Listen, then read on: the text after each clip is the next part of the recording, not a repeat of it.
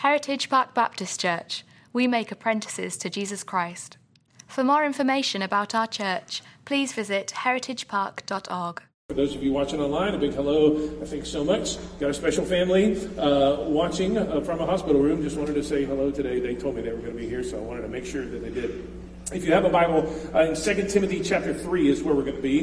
And if you need one to put in your lap, there's some on the side of the tech booth back there. Feel free to go grab one. If you're a user of the Bible app, you can track along with you can find our live event and then track along with all the information there. If you're new here, and I know there's a couple of new families here, I just want to say you came at a great time.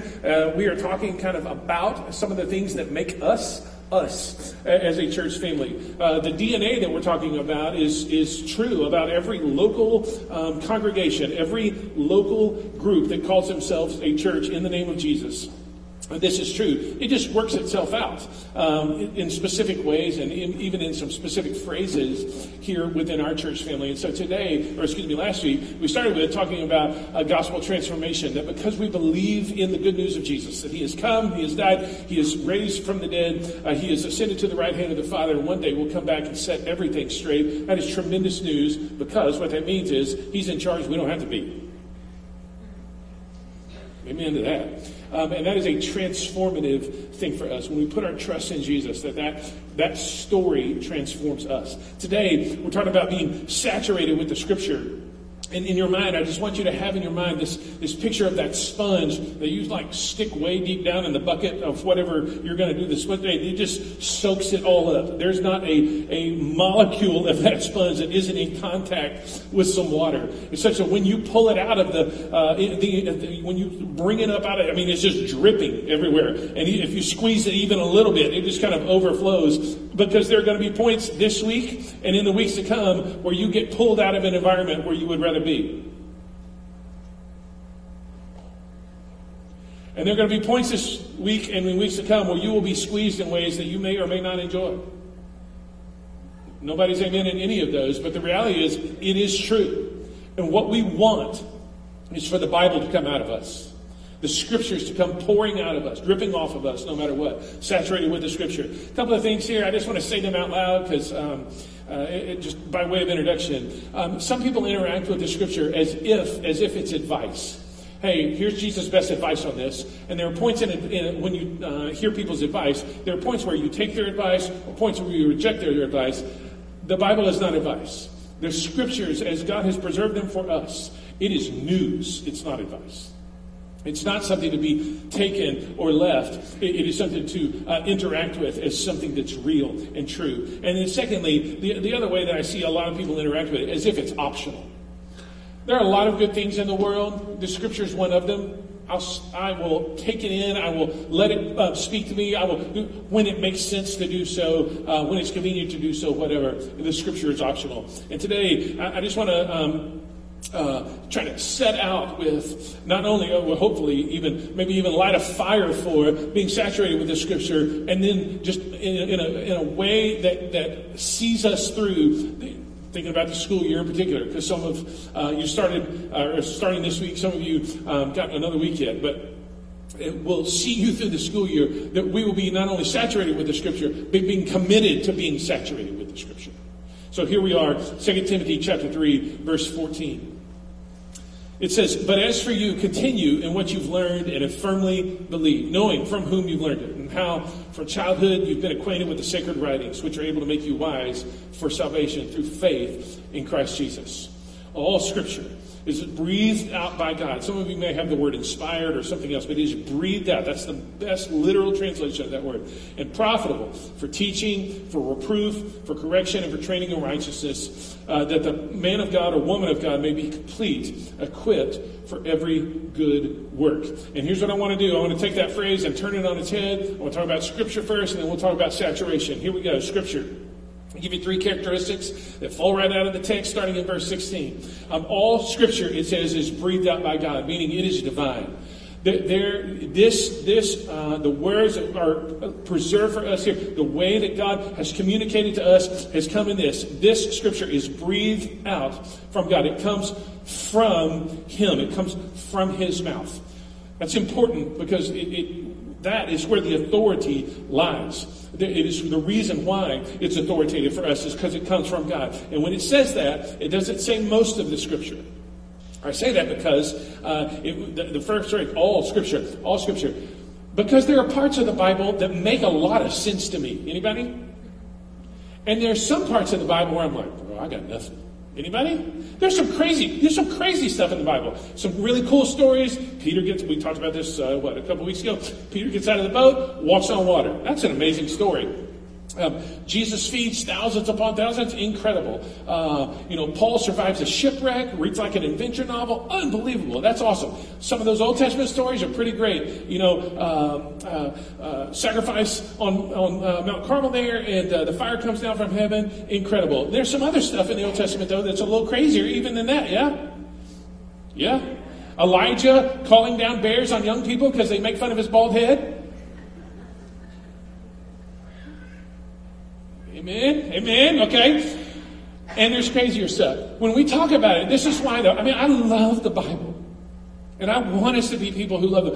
When we talk about it, we just need to embrace that all Scripture is breathed out by God. And all of it, because it's breathed out by God, it points us to Jesus. We did this verse maybe, a month or so ago at this point.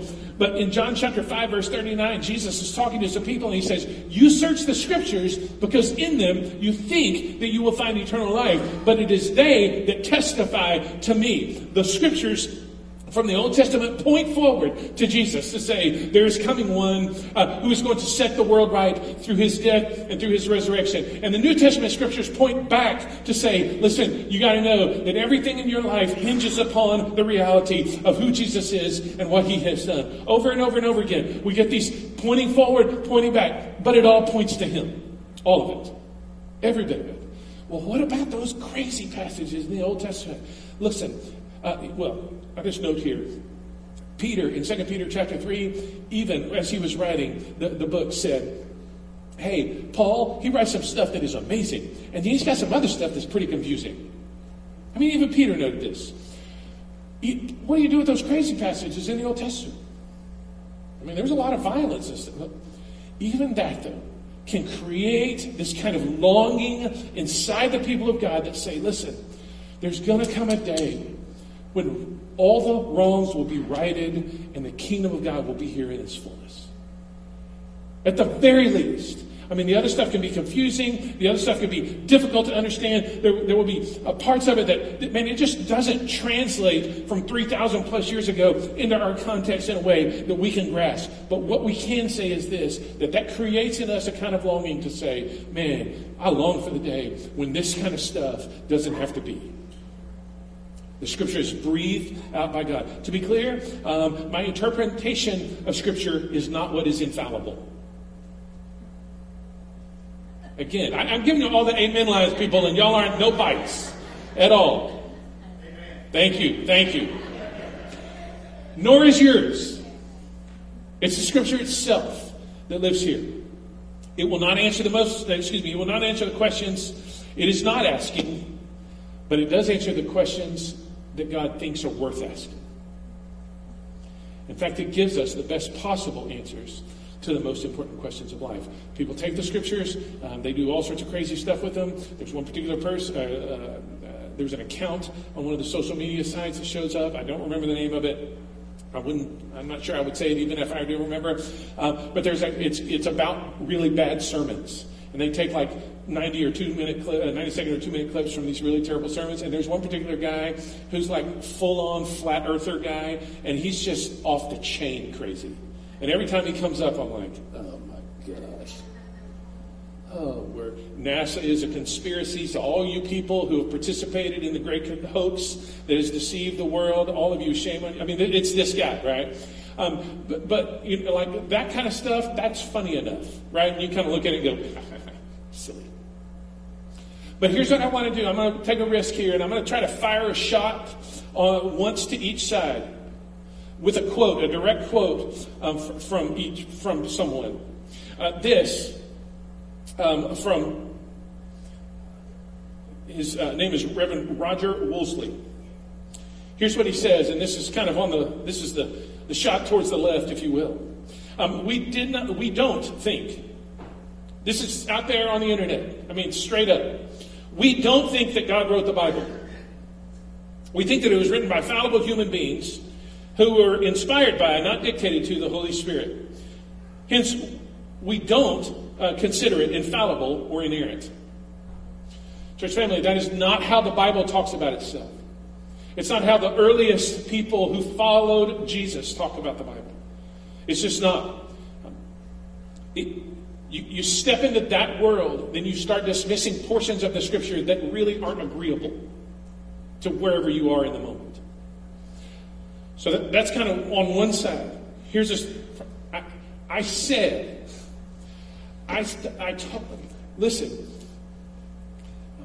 if someone is teaching something dangerous, I've committed to you, because I love you this much, to say so and to call them by name. And here's one of them. This is going the other way. This from a guy named Michael Flynn, used to be the national security guy. He's currently on a tour, on a Let's Make America a Christian Nation Again tour or something like that. Here's what he said at one of the rallies to pastors, and I'm quoting, "Read our Constitution," which, by the way, can we just pause and say that's a reasonable thing? I'm for it. Okay, that's not the end of the quote. "Read our Constitution." To pastors, put the Bible aside and read the Constitution in some of your sermons. I love our country so much that we're not substituting anything for the Scripture. And that's how you and I have to think about our lives. Because there are people out there who would want us to dismiss the Scripture in the one way. Hey, we don't think the Bible was written by God. And there are people out there who think we need to dismiss it in a completely different way. Let's give you a substitute for the Bible. Wrong on both counts. We are the people of God, and the people of God, the people who know Jesus and are committed to Him, are committed to this book. We're committed to the Scriptures because we think that God has breathed it out. This is what we believe. This is what we believe. It's not just divinity, though. There is also, it says, it is breathed out by God, but it is also profitable. There is a utility to it, a utility, a usefulness. Because it is from God, it's true and authoritative, and because it's true and authoritative, it's useful, it's profitable. What for? For teaching, it says. First of all, he lists 4 things here. Profitable for teaching. It has been that way from the get-go. Like Peter preaches the first sermon at Pentecost in Acts chapter 2. 3,000 people come to faith in Christ, and they commit themselves. Like the very next section says, and they devoted themselves to the apostles' teaching. There is a clear body of content that they are ingesting and making a part of themselves. They are saturating themselves with. Why? Because it reveals reality and it reveals the kind of life that we should live. It is why we as a church family, our normal diet on Wednesday nights with students, upstairs in Sunday school with kids, in your various Sunday school classes and small groups, and certainly in here, our normal diet is we start a book and we finish a book. We just preach through because we want to be a people who are saturated with the Scripture. Can I tell a really embarrassing story of myself? That'd be okay? Oh, absolutely. I love that. Thank you for the enthusiasm. Terrifying. I was 18. I had been licensed to ministry, and I was going out to this little country church outside of my hometown to preach. I'd been invited. The lady who ran the attendance office at my high school was a member there. She's like, "Hey, I hear you're a preacher. You should go preach for us." So they committed me to 2 weeks. I committed to 2 weeks. I drove outside. It's about 25 minutes outside of town. And when you think, okay, just think country church, small little shotgun worship center, like a room or two for Sunday school, on a farm to market road that it's trees, cornfields, trees, fields, church, trees, fields, trees, this is that, okay? So we went out there. I went out there to preach. And I was teed up, man. I was geared up, like first big sermon, first church. This is really exciting. And I was doing, "You're the light of the world. A city on a hill cannot be hidden." It was going to be great. I put down in my notes here 5 best things, 5 most important things about light. And so we talked, kind of had all of that geared up, ready to go. Very exciting. I went, stood up, and I preached. And it took 7 minutes. And so I had to fill 20, so I preached it again and again. So 21 minutes was my first sermon, but 3 times. True story. And I remember driving in my little Dodge Shadow on the way back. And I can take you almost to the place where I just said, God, in this moment right here, two things are true. Number one, that was horrifying to you and to me. And it did not help the people. And number two, well, it just on that note, and like parentheses with that, like, I'm not sure I'm going to make it back to town because this may be the moment where you just take me out, like Old Testament style. Fire from heaven came. What happened to his car? I don't know. There's one little, washer and a piece of a tire, and that's all that's left. I don't know what happened, and a big black mark. And I said, if I ever preach again, and I'm not sure I ever should, I'm not going to give them the best 5 things that I think about anything. I just want to commit to say what you've already said. It's why we do things the way that we do around here. It's why we're committed to the Scriptures. It's why we want to be a people who just hold this value up to say, let's be a people saturated with the Scriptures. We don't need a person's thought on any of this. We need God, what He has already said. Utility. So the second one, teaching, reproof or rebuke. That's not a word probably that you use this week, or maybe even something you experienced this week. Hey, you want to sit down, have a little lunch? I got a rebuke for you. I mean, like this is that kind of thing. In our therapeutic culture, we are not really kind of into that. But the reality is this is a love that cares enough to confront because it knows what is not best for the beloved. It doesn't necessarily say I know what is best, but it knows what is not best. It says, it looks at the one who you love and you say, I love you so much, I will not let this happen to you. I will not let you do something that I know will ultimately and finally harm you. Reproof. That does not come from any person's authority. Nobody gets to sit you down and say, well, I think. This is not a matter of preference. This is rooted in, based on the Scriptures. And it is not, it doesn't stay by itself. Rebuke or reproof is not a solo act here. In social media world, it's a solo act. Social media has made it in its own image. We are fussy. We are disconnected. We like that hit and run thing. And, say my opinion and get off and don't come back to it, whatever. This is not that. Because if reproof isn't followed with correction, as it is here in this text, then you're not actually being helpful. You probably need to keep your mouth shut. But the Scripture is useful for pointing out things that are not in line with what the Scripture says. And it is immediately followed by correction. Correction. I'll just give you 2 pictures here, okay? So you're raising a kid. I just taught one of mine to drive, and you can imagine getting in the car with a kid as they're learning to drive, and you say, don't do that. Don't do that. And that is part of what you say, and say, I mean, for those of you who survived parent taught driver's ed, anybody with me on this? Yeah. Have less hair and grayer hair than you did before.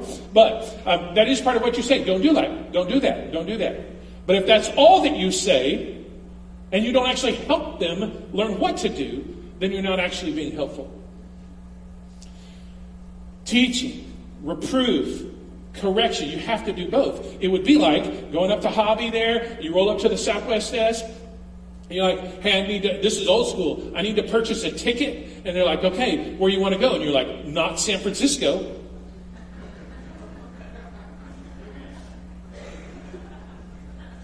Okay. Well, that narrows it down. You have to have something more than that on the table, which is why it says correction. Teaching, reproof, correction, training in righteousness.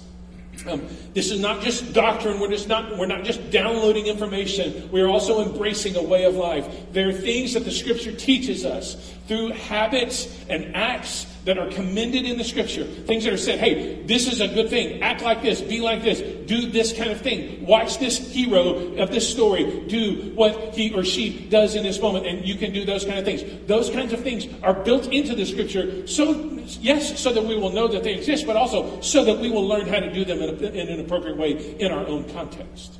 Jesus got up early in the morning to pray. Well, it seems like it'd be important to get up and pray. In any number of other things.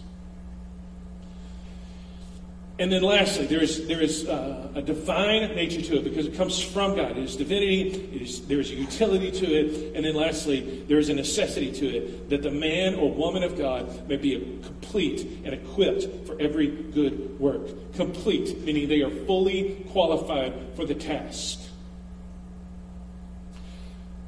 What the implication is, without the Scripture, we will not be fully qualified for the task. That they would be equipped for every good work. The implication is, without the Scripture saturating our lives, us taking it in and making it part of who we are, dousing ourselves in it, we will not be equipped for every good work. When we do have them, though, we are transformed to be like the one who wrote them. Okay, so that's Scripture. Let's talk for just a minute about how the saturation thing works. Look back at verse 14. But as for you, Paul is writing to Timothy, as for you, continue in what you have learned. Let me just pause there. Continue in what you have learned. This is not a new thing. It's not a new teaching. Nobody's leading you a different direction. These are old paths, good, worn paths that we stay connected to. Continue what you have learned. What kind of things had he learned? Well, back up to verse 10. If you have a copy of the Scripture in your lap, this is easier. I don't think this has actually made the Bible app. You, however, have followed my teaching, my conduct, my aim in life, my faith, my patience, my love, my steadfastness, my persecutions and sufferings that happened to me in Antioch, Iconium, and Lystra, which persecutions I endured. Yet from them all the Lord rescued me. So, what's he talking about? Continue in these kinds of things. You've seen them. Now continue in them. Continue in them. And then he says this, having firmly believed what you've learned and what you've firmly believed. He owned his faith. He was not eating scraps from Paul's table. He owned it. There are developmental stages in life where all of a sudden you embrace a particular aspect of your life or identity, and there are developmental stages in faith where you embrace this. This is critical, okay? And I know for our students, this is one of the things that Jared consistently prays for you teenagers, that you would own your faith. You would know what you've learned and continue what you learned, and you would have it firmly, and you would believe in it firmly. Own that faith. Secondly, firstly underneath this, he says, continue what you've learned, firmly believe, knowing from whom you learned it. And the whom there is plural. So I just want to note here, we're talking about inputs, plural, inputs. There are multiple inputs for Timothy's life as he engaged the Scriptures and became a man who was saturated with the Scriptures. It wasn't just Paul. Paul was a big voice in his life. I wrote down some others, though. Paul had a traveling companion when he met Timothy. His name was Silas. In Acts chapter 16. In 2 Timothy chapter 1, we learn that Lois and Eunice, his mother and grandmother, gave spiritual and scriptural input into Timothy's story. Hey, listen, the investment that you make in your kids, you just don't know. You just don't know how important that is. In 1 Timothy chapter 4, Paul mentions a council of elders, people who had gathered around him to speak into his life. In Philippians chapter 2, he mentions a guy named Epaphroditus who had walked beside Timothy as they were figuring this kind of stuff out. We need more than just screens to saturate us. We have to be in the Bible, and we need multiple inputs here. People speaking into our lives as a part of this. In our particular church, how does this work its way out? This is our DNA. How does this express itself? You'll notice every so often that a different person comes up here to preach, even though I'm here. The first year that I was here, I preached 51 Sundays. And that became pretty clear that was not good for you or me. And so Tyler comes up, Jared comes up, E.J. Kemper has been here, other people have been here who preach. And why is that? Because those kind of different voices matter. Some of you get tired of hearing from me. Thank you. I was like, come on. It's just right out there. The ball's on the tee. Hit it, people. Hit it.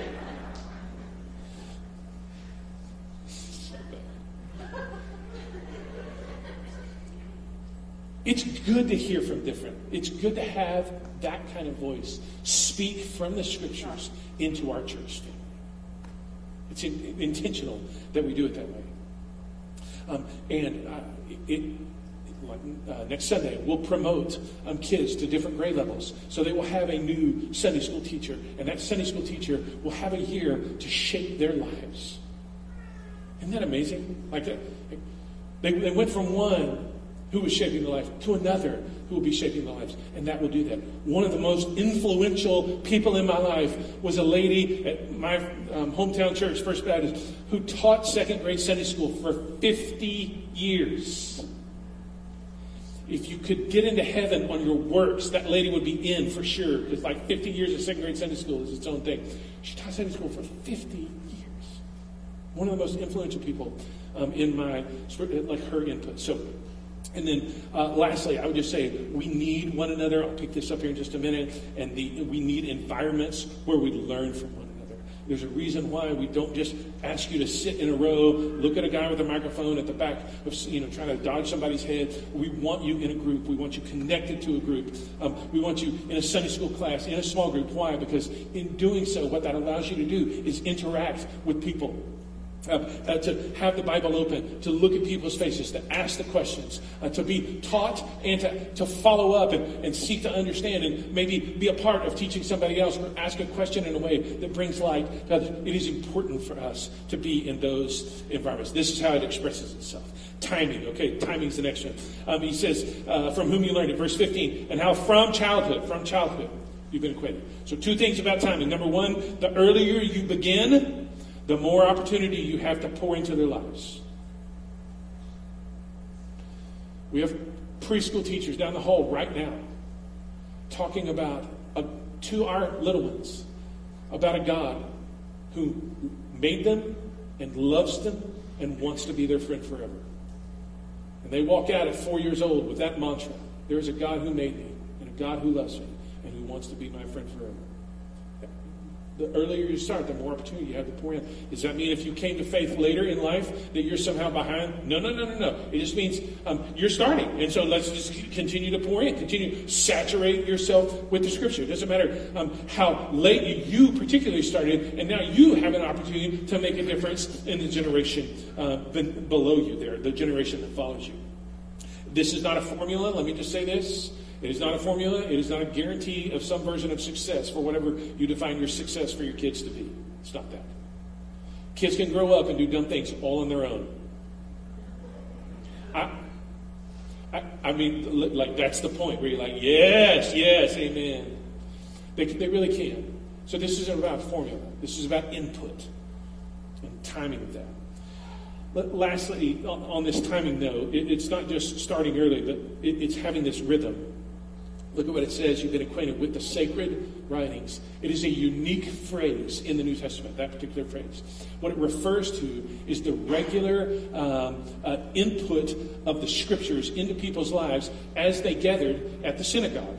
That phrase revolves around the synagogue gathering and the Scriptures as they were read and taught when the Jewish people would gather.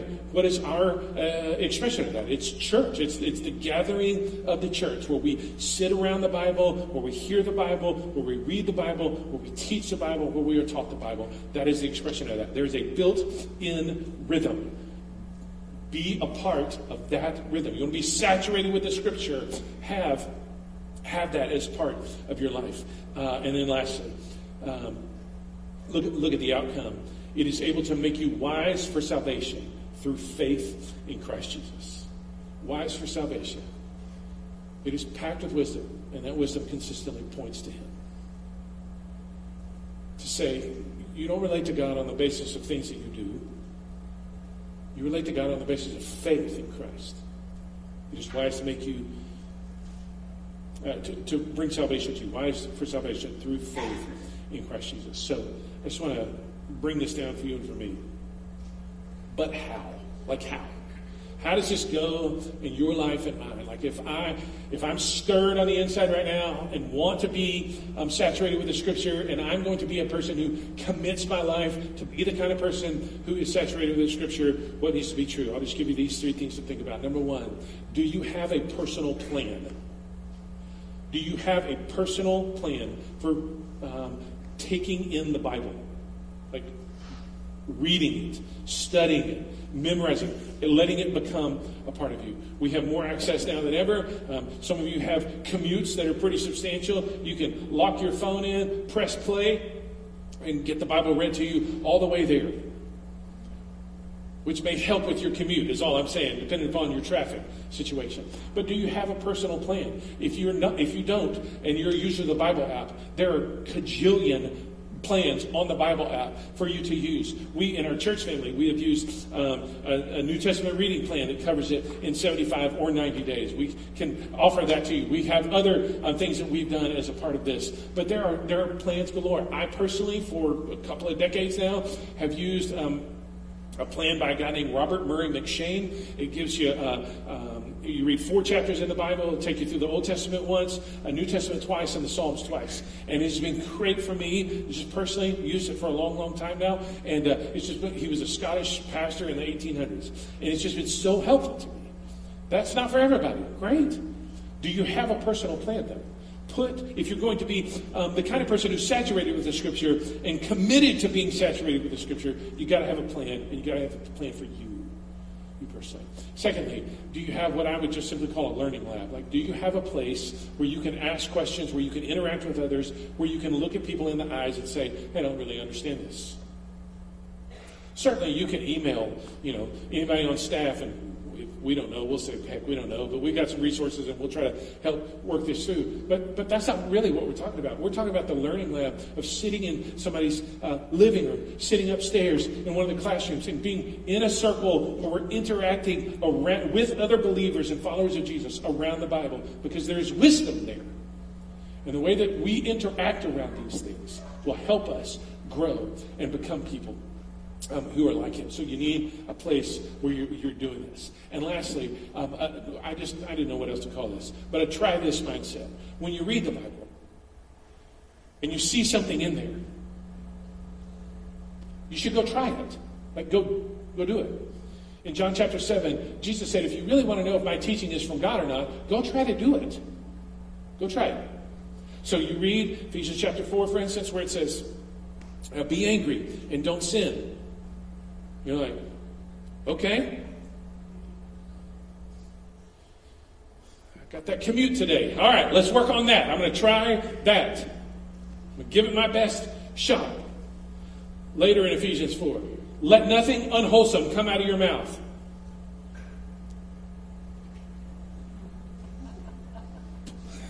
Where's my duct tape? I'll just put it out that way. Nothing goes out of my mouth at all. But you try it. And what you find is, yes, there is a ton of wisdom there. Yes, it is more difficult than you know. Yes, you have to rely on the Holy Spirit to give you power to live out the things you do. But yes, he does do so. Well, none of that applies to me. I'm kind of in a hard spot right now.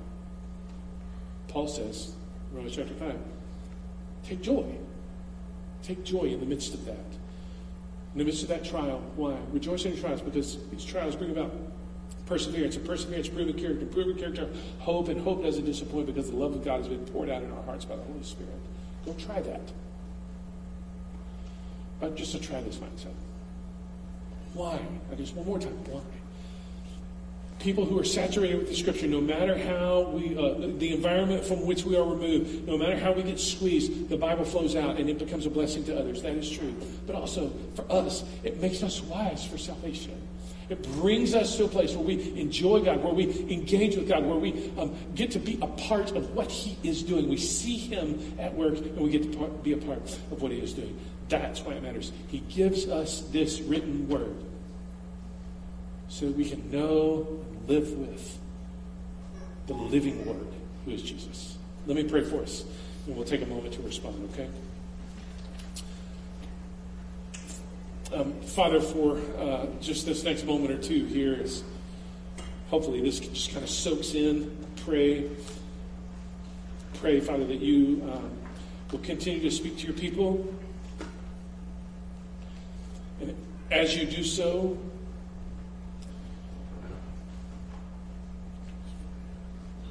you would incline our hearts towards the things that you have said in your word, to know them and to do them, to practice them.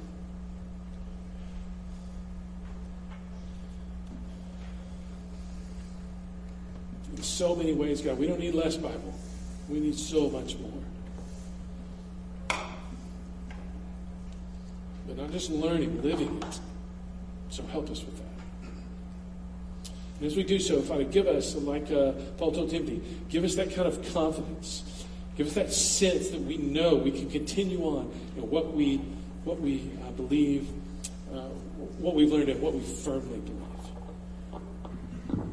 Do that now for Jesus' sake, and I ask in his name. And everybody said,